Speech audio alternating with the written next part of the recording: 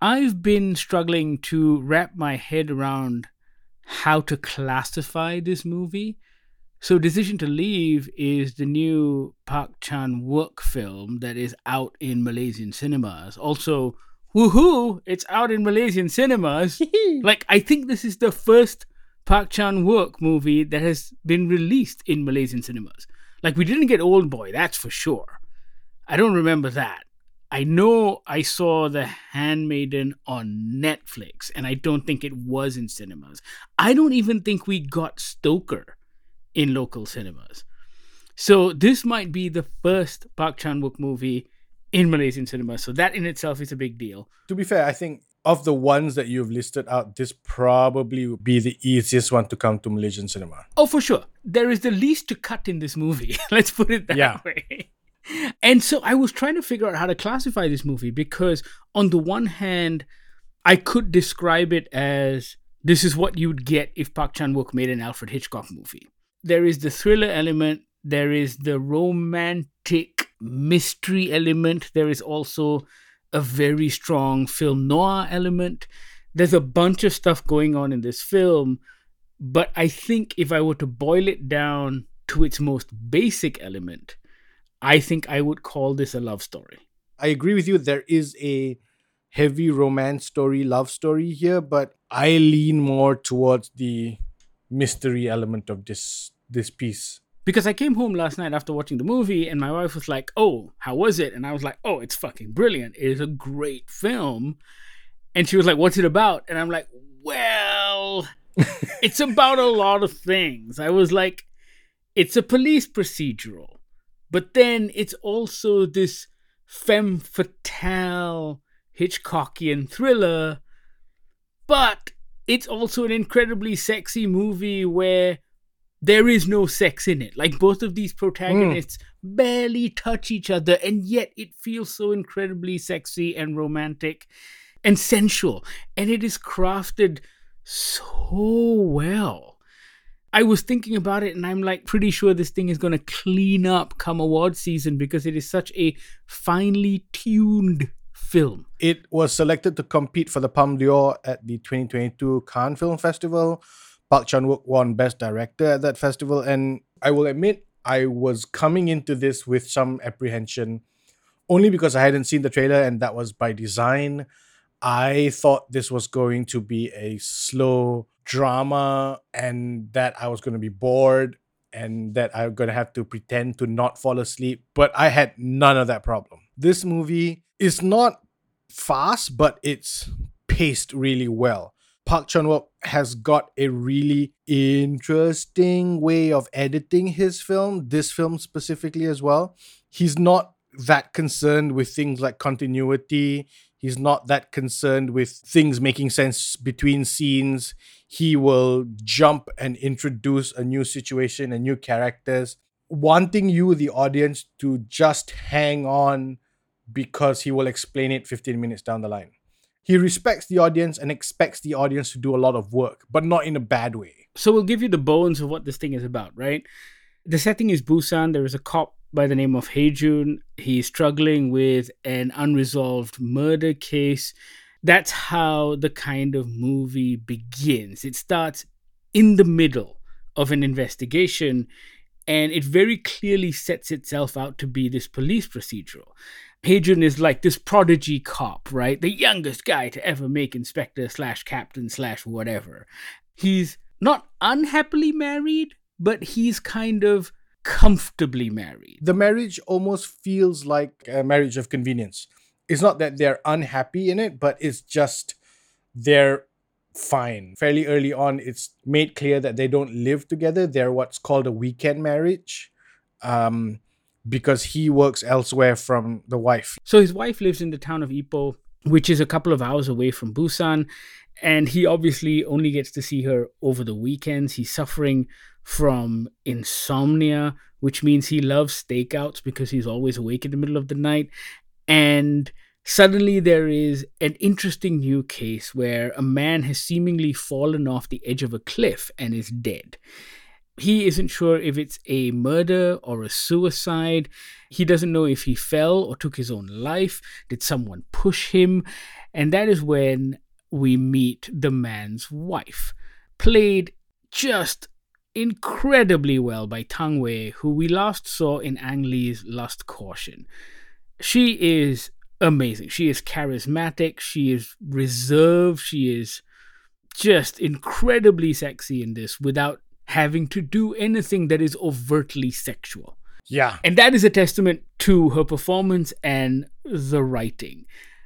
Of course, the both of them meet. She is a suspect in the case, and in true Hitchcockian fashion, he begins to develop feelings for this woman. And of course, it clouds his mind and gets in the way of the investigation.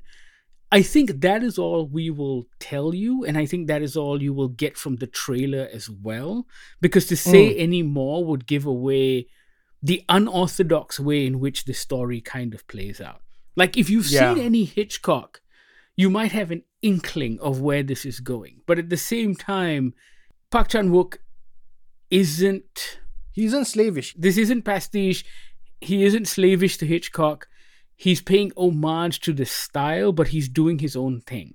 And so in that sense, it feels rather original, and it feels like something fresh. It feels familiar without it feeling like a copy.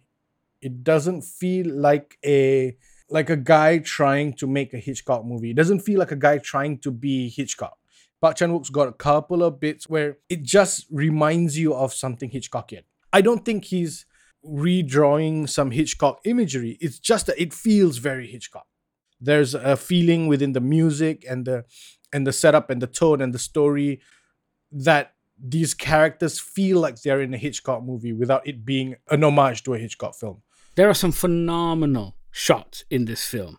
Fantastic overhead shots, the way he uses reflection to tell his story, when he pulls focus between characters, all of this adds to the storytelling in a way that most movies do not. I feel that a lot of films that we watch, a lot of cinematography is incredibly functional. It gets the job done. When you watch a Park Chan-wook movie, when you watch this movie, I believe it's important that the audience notices these things, and he makes you notice these things because it's part of his cinematic language and it's part of the way he's chosen to tell the story. So it's not some secret hidden thing that cinephiles and cineasts will notice. It is something that you will notice too because it's absolutely crucial in the way the story is told, and I love it. There's a beautiful sequence in an interrogation room between our two leads where Park Chan-wook used a split diopter lens. And I've never seen a split diopter lens used that way. In a lot of times, a split diopter lens feels like a gimmick when it's used. So let me explain. A split diopter lens is when two people are in a shot and both of them are in focus, despite that one being in the foreground and one being in the background. Spielberg, I think, used it once or twice in West Side Story. But here, that split diopter lens is used to make two people having a conversation look like four people having a conversation. It is a beautifully placed scene because it ramps up the tension. You already don't trust anybody, but when that shot is being used that way, you're asking questions of like, who's flipping sides, who is being truthful, who is trying to pull the wool over whose eyes. It's a beautiful moment. I almost lost too much of the dialogue because I was so locked into that shot. And even if you don't know what a split diopter is, subconsciously it is affecting your experience of the film.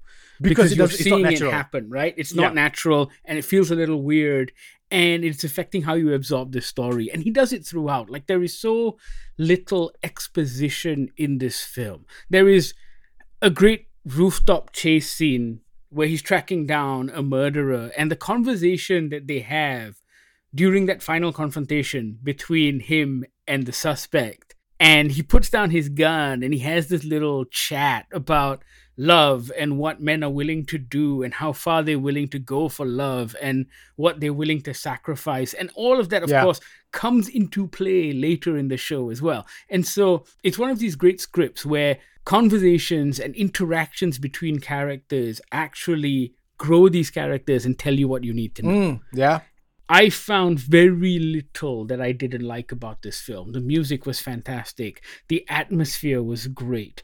The acting was absolutely superb. The storytelling, the dialogue, the conversations, the way he frames his shots, the staging of it. It's all so good. It's also accomplished. We're talking technical here, but there was a point in the film where I felt like the movie was ready to be finished. One of those things where you thought, okay, this feels like a natural arc to the film. And I realized that we were only about halfway through the movie, and I have to admit, I was kind of disappointed because the second half of the movie started to feel like it was flabby. It started to feel a little unnecessary to that first half of the story, which I felt was the point of the movie, but it wasn't. He pulls the carpet from under you. Like 5 minutes into that second part, or the third act, if you will, you think, what's he doing? Is he stretching this out a little longer than it needs to be? And then suddenly something happens and you're like, holy shit, this is good. I don't mean to bring it up, but it's a bit of a bugbear of mine. Like that 45-minute opening for Drive My Car. 45 minutes before the title card shows up. That first 45 minutes, I'm sorry, in a 3-hour movie felt irrelevant. Felt unnecessary. Whereas here, that first half feels like it's the first episode of a mystery series, and then there's a second 45 minute. There is a beautifully, I don't even know if it's the third act. It feels like that first half has its own 3 act. The second half has its own 3 act. And as a 2-piece, it was beautifully done. I think it's also important to note there is a tremendous amount of profoundness and emotion, but it is also incredibly funny. There are these moments that will have you laughing out loud. And I think that's what makes this movie work so well, because there is a balance, and that humor is required to kind of cut through something that is, at its core, rather depressing. It is a story of unrequited love in many ways. And I think the idea of having it play out the way it does and being humorless at the same time would be too much. It would be too heavy. There's a very, very clever decision to have the human interactions in this film feel somewhat light from time to time. Yeah.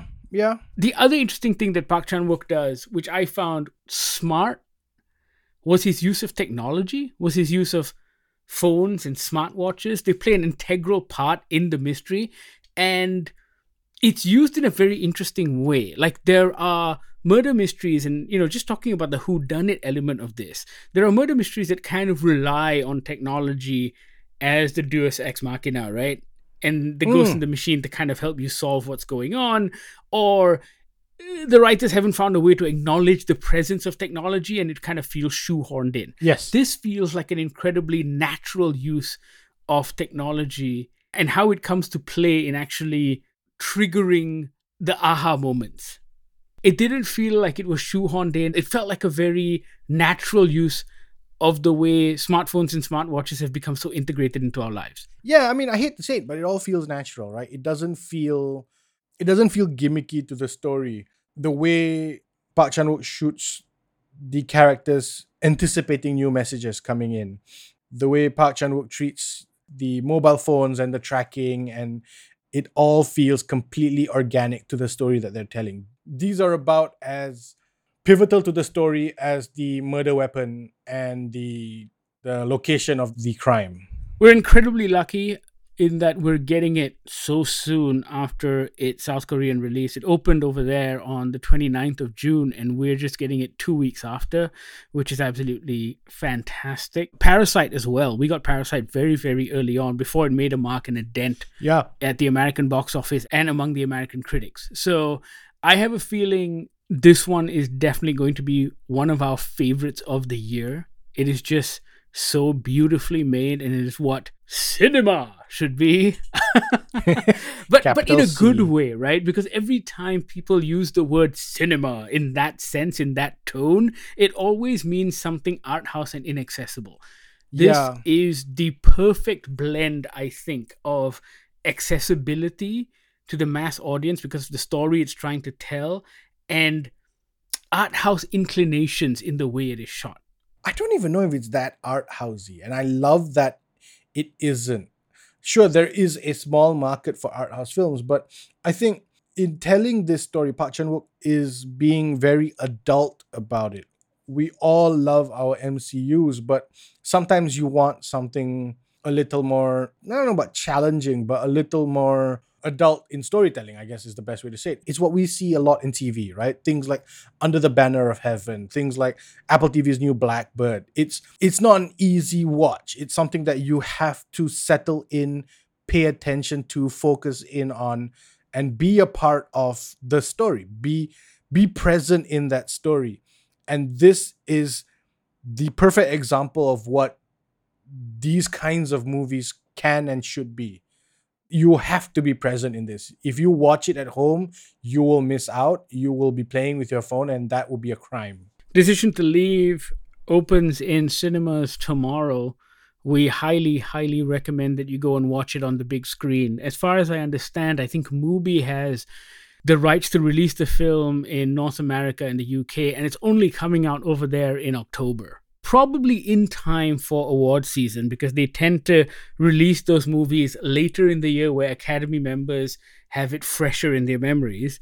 But we get a chance to see it first. Make the most of it. You will not be disappointed. It is just a beautiful, beautiful meditation on desire, on regret, on unrequited love. It's just so very good. Catch Decision to Leave in cinemas. Let us know what you think when you do. We really want to talk to you about this movie. You know how to reach out to us, Goggler MY, all of our social media feeds. You can also email us on podcast@goggler.my or send us a WhatsApp on the Goggler hotline 012-524-5208. Thank you so much for listening. This is the Goggler Podcast.